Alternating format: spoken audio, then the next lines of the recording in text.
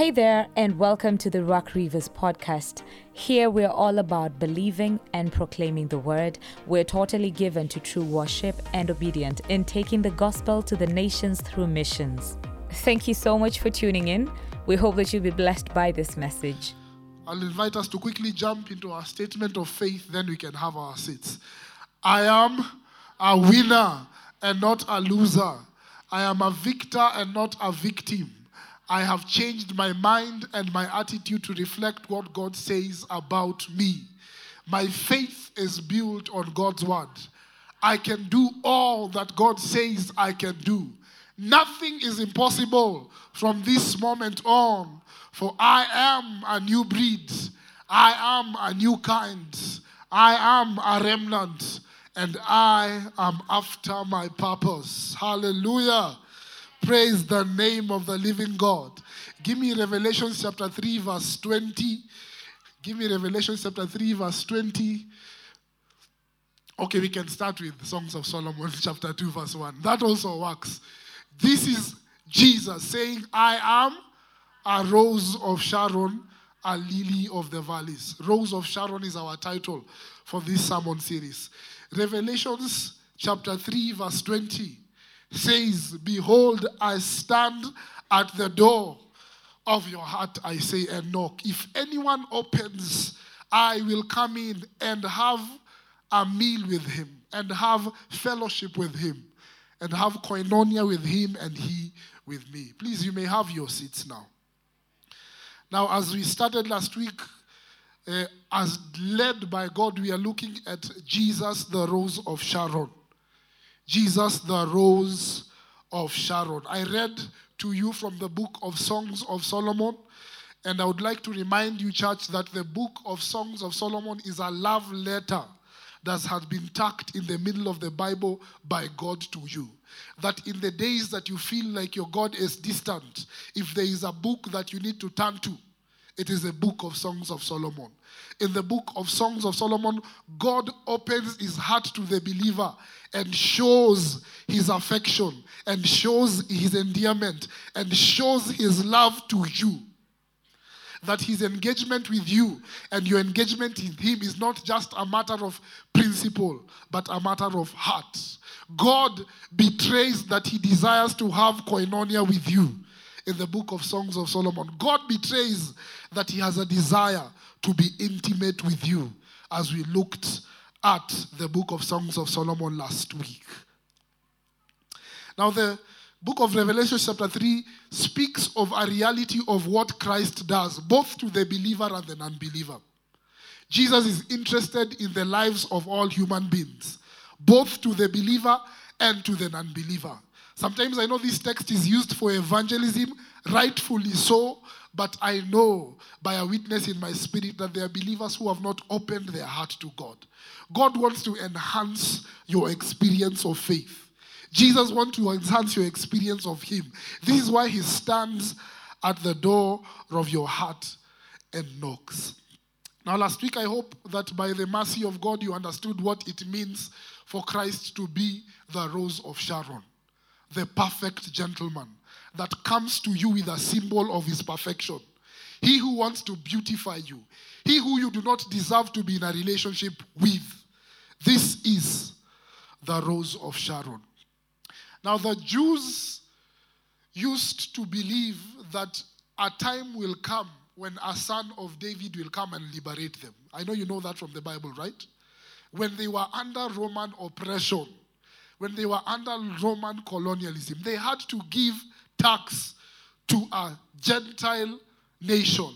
Their hope was that one day there is a man who they called the son of David who will come and rescue us from Roman oppression. Now, the reason why they called Jesus the son of David is because they were referring to his valor in war. Last week I told you that David was considered the most valiant soldier in Israel. That when the women started singing of his praises and saying, David has killed tens of thousands, they were saying that of the men that are in this land, there is none greater than David. At that time, they were bestowing the title of Rose of Sharon to David. Again, I told you that the rose of Sharon was a rose in a valley called Sharon that was considered the most perfect, the most beautiful object that a regular Jew had ever seen. And they attributed it to the man of valor, to the most valiant man they had ever seen. So when they called him the rose of Sharon, they were expecting that a warrior that is greater than David will come and rescue them from Roman oppression. This was their hope. They looked at David and said, David killed tens of thousands, but there is one who is to come after David that will destroy millions, that will put Caesar in his place and will set us free from the oppression of Caesar. This is the rose of Sharon, the valiant soldier, the perfect gentleman, he who comes to redeem Israel from their sin. Now, I told you that God has redeemed you from your greatest enemy. God has made a public spectacle of your greatest enemy. God has made an embarrassment of the devil, and not privately, publicly. There is a reason why the cross was put on a hill, because that Christ was doing on the cross was not a private affair. It had to be done publicly. He had to put the devil to shame publicly for you. It was in the order of God that any man who would peer through his window in Jerusalem would see that there is a man who has been crucified. It was public victory that was procured for you by the most valiant soldier, who is Jesus, the rose of Sharon. Now, it's important for you to understand the magnitude and the cost implications that Christ had to pay to procure your freedom. It is not a cheap thing. Christ paid a lot to procure your freedom. Now, at the cross, the Bible says that he was whipped 40 minus 1 times. Now, it is said that 40 minus 1 was the amount of whips that a human being could withstand before they fall into death. So he had enough energy just to continue to the cross. 40 minus 1 times for you. They say that the whip that they used is a special kind of whip that is called the phlegram. Now, what the phlegram used to do, it would peer into your flesh. By the time they are done whipping you 39 times, your ribs would be seen from your back. So as Christ was walking, carrying the cross for you, his ribs would be seen from his back because of all the flesh that had been taken away from his back. This is what he did on the cross publicly for you. Jesus endured the shame of being naked in front of his mother and his female disciples and his male disciples. It was shameful for a father or for a father figure to appear naked before his children. This is why the children of Noah were cursed. But Jesus carried this shame for you at that cross at Calvary, the rose of Sharon, because he had you in his heart and he had you in his mind. He endured the worst possible experience that anyone could ever endure just for you. Now, it is said that he carried your sin and he carried your shame. This was not his sin. This was not his shame. This was your sin and this was your shame. Now, it is one thing to be prosecuted for something you have done. There is something inside of you that tells you, okay, I deserve this. But it is another thing to carry shame for something that you have not done. I know how it feels to carry shame for something I have not done. For those of you who know my history, my brothers and my wife and my friends, you know I came from a church where I was a senior pastor.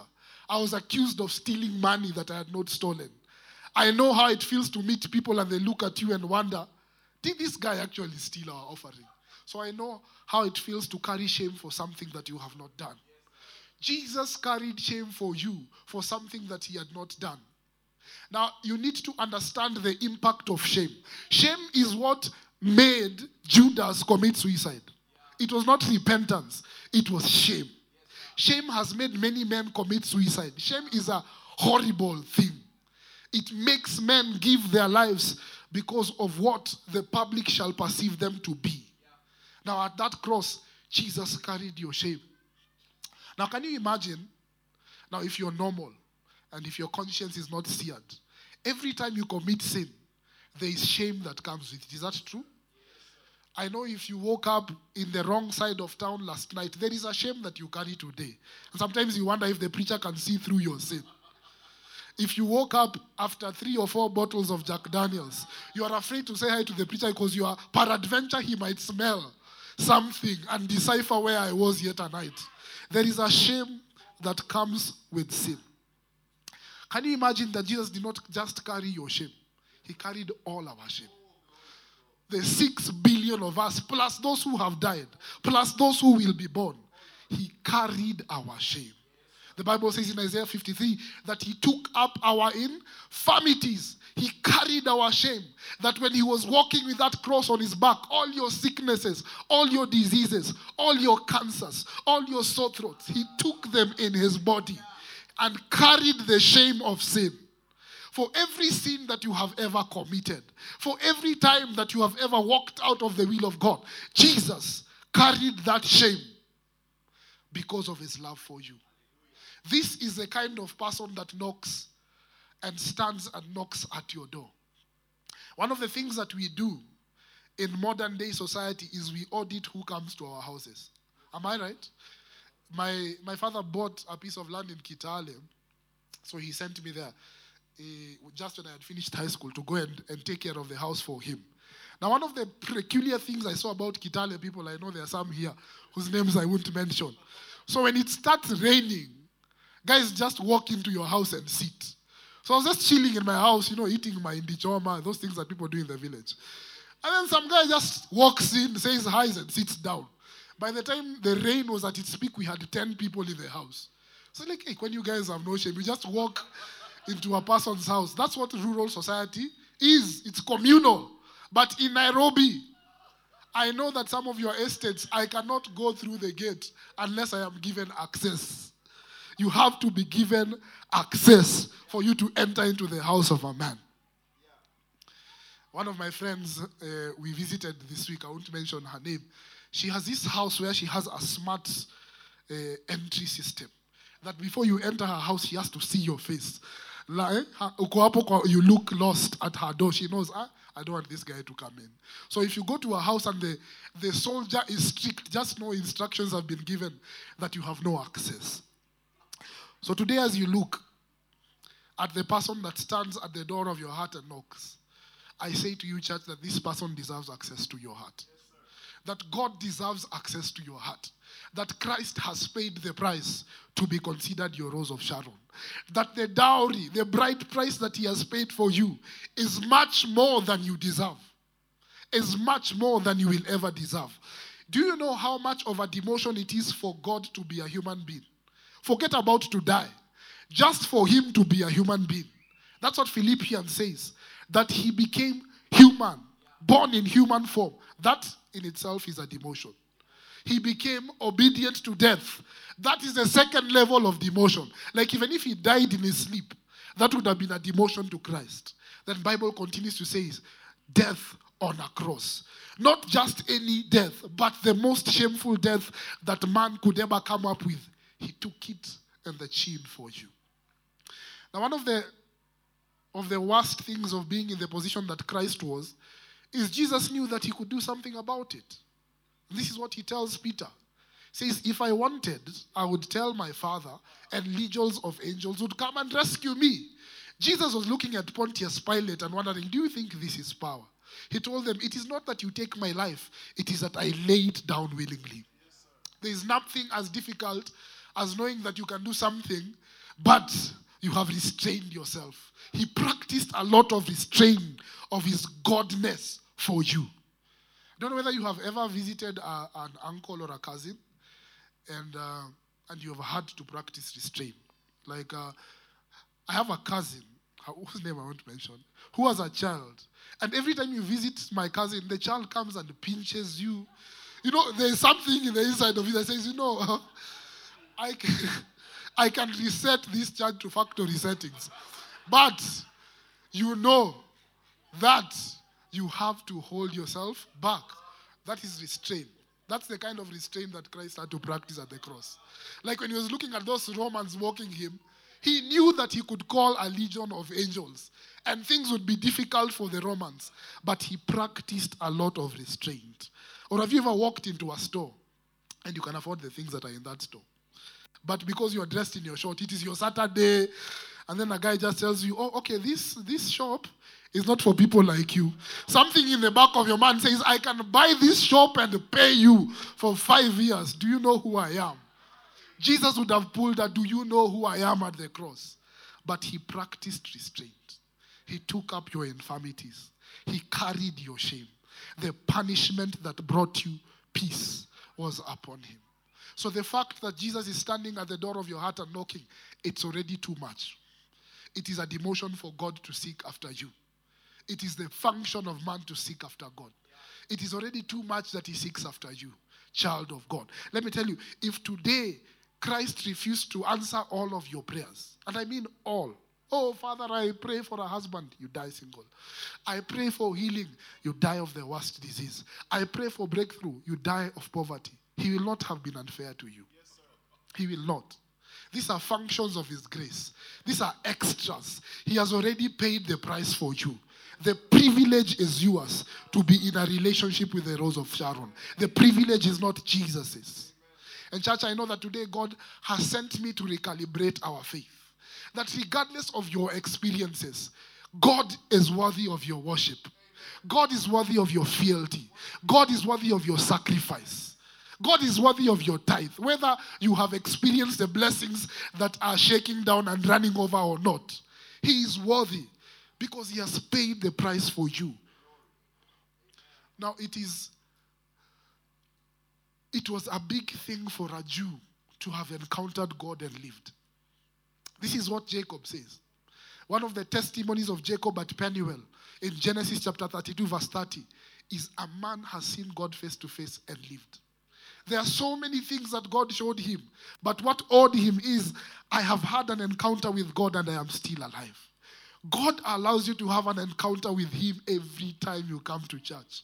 God allows you to have an encounter with him every time you lock yourself in your prayer closet and you come out alive. It is enough that God gave his ear to you. God does not owe you anything. God does not owe you anything. So when God is calling you to the place of koinonia, this is a lover that deserves your heart. This is a warrior that deserves your submission. This is a perfect man that deserves you. Now one of the challenges of how many of us have interacted with the gospel, as I told you last Sunday, is that God wants to give you his hand. But the gospel is not about the hand of God. The gospel is about the heart of God. The message of Christ is about the heart of God. That God has given you his heart is big enough. The message of the gospel is about the heart of God. Now it is interesting if you read Acts chapter 13. One of the things that was peculiar about Acts chapter 13 is that Paul and Barnabas walk into a place called Antioch, the place that Christians were first called Christians. Now there are two people here. The first group of people is the Jews. And the second group of people is the Gentiles. Now, Paul brings them the message of salvation. And he tells them that Christ died on the cross to set you free from guilt, to set you free from shame, to set you free from sin. But that was not enough for the Jews. Because they had become entitled to God. They had become entitled to his presence. They had become entitled to his promises. They had become entitled to his covenant. But when the Gentiles heard that there is someone who had paid their price for their guilt and shame, the Bible says that they turned to God and gave their ears to Barnabas and Paul. Sometimes what the enemy does is he makes us fall into the Jewish deception. That the Jews who walked in the desert forgot that God had saved them from 400 years of slavery, and their hearts were focused on the things that they left in Egypt. They forgot that God has sustained them, that God had parted the sea for them, that God had guided them in a pillar of cloud, that the sun could not harm them by day. He guided them in a pillar of fire, that the wildest of animals could not touch a hair on their head. All they focused is on what they thought God had not done for them. Sometimes Jesus is a divine disappointment for us because of lack of perspective. And I pray that today, as we go through the series of Rose of Sharon, God shall give you perspective. Jesus shall give you an understanding of the state that you are in, of the privilege that you have by being in a relationship with Him. You are blessed of all men because you have found the heart of the Father. Today, the man who stands at the door of your heart and knocks is a man who deserves your love, but you do not deserve his love. I told you last Sunday that Jesus being in a relationship with you, and He demonstrates this in the Bible. It's not me. These are not my words. This is the whole story of the book of Hosea. It is like a man who has entered into a marriage relationship with a woman who is a harlot. You are like Cain. You do not deserve to be in the presence of God. You do not deserve for your offering to be accepted to God. You do not deserve for your prayers to be received by God. All this is an act of mercy, because it is not your righteousness that procured this ability to be in the presence for you. It is the work that He did on the cross at Calvary. It is the love that He showed you. It is the victory that He procured for you. So church, I'd like us to mark time today. I know I look like I have not made progress, but God instructed me to remind you of what a privilege you have to be in a relationship with Him. Of how you blessed you are to be in a relationship with the Rose of Sharon. Church, the day that you discover the heart of God, your faith shall change. Your experience of salvation shall change. Your experience of service shall change. Nobody will have to call you in the morning to serve the Rose of Sharon, because you will do it from a point of understanding. Nobody will have to call you for prayer, because you will do it from a point of understanding. The day you discover the heart of God is the day that you will discover yourself. Now, one of the beauties of love is that when you're in love with somebody, there is nothing that you cannot do for them. Is that true or false? Look at all the irrational decisions you have made in your life. I bet that 80% of them were motivated by love.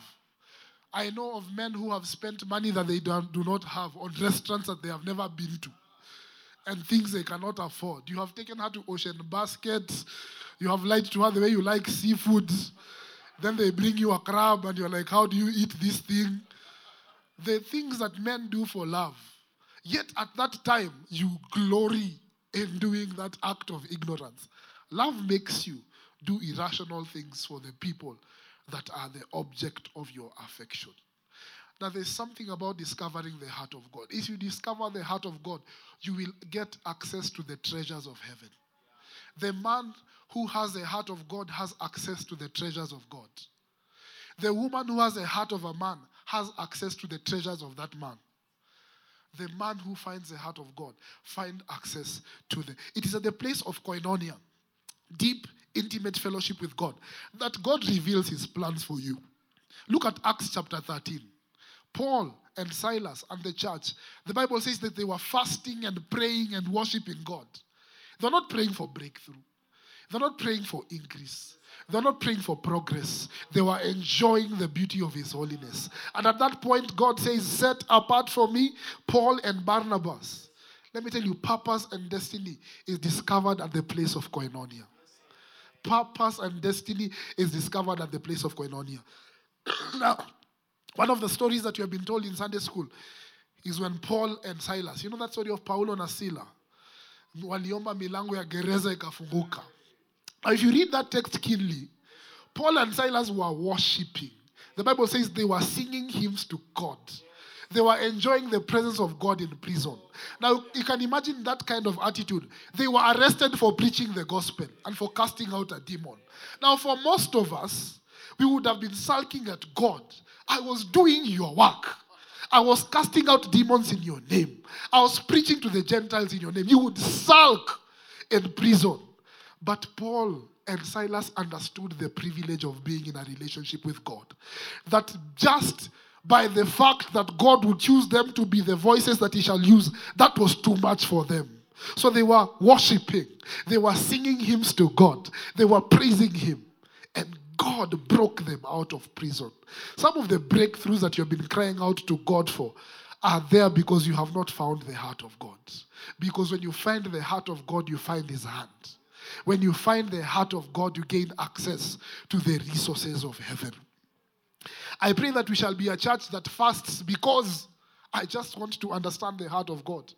That not all your fasting shall be for husbands and breakthroughs and miracles and progress. All these things are good and they come from the hand of God. That we shall be a church that says, church, you are fasting for the next 7 days because we just want to love Jesus. Because we just want to love our Father. Because we just want to express our undying affection to him. May we be a church that delights in koinonia. May we be a church that delights in showing love to him that showed the greatest love to us at the cross at Calvary. Daniel was told about things that he did not even know or was never going to experience because he's a man who understood koinonia. Daniel was not praying for revelation. He wasn't asking God, how will the world end? But God, because his heart was open to Daniel, he started revealing mysteries and secrets to Daniel that Daniel did not ask. I know that when a man feels like he is in a loving relationship, he opens himself up and says things that he would not have said. Why not for being in that context? Samson was fooled by a false encounter of love. And when Delilah had his heart, he shared secrets that Delilah did not want to know. When you have the heart of God, God tells you things that you do not deserve to know. Daniel knows about how the world would end. Daniel knew about which kingdom would come after the others. The secrets of heaven were entrusted to a man who understood the place of koinonia.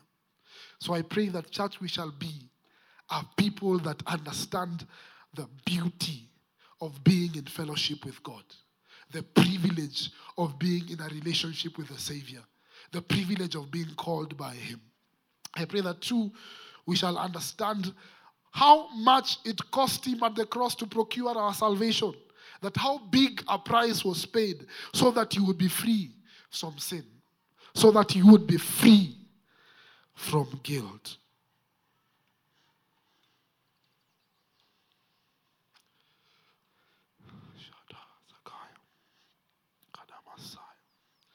This is what it means to be in koinonia with God. A place where you discover his heart. A place where you discover his intentions.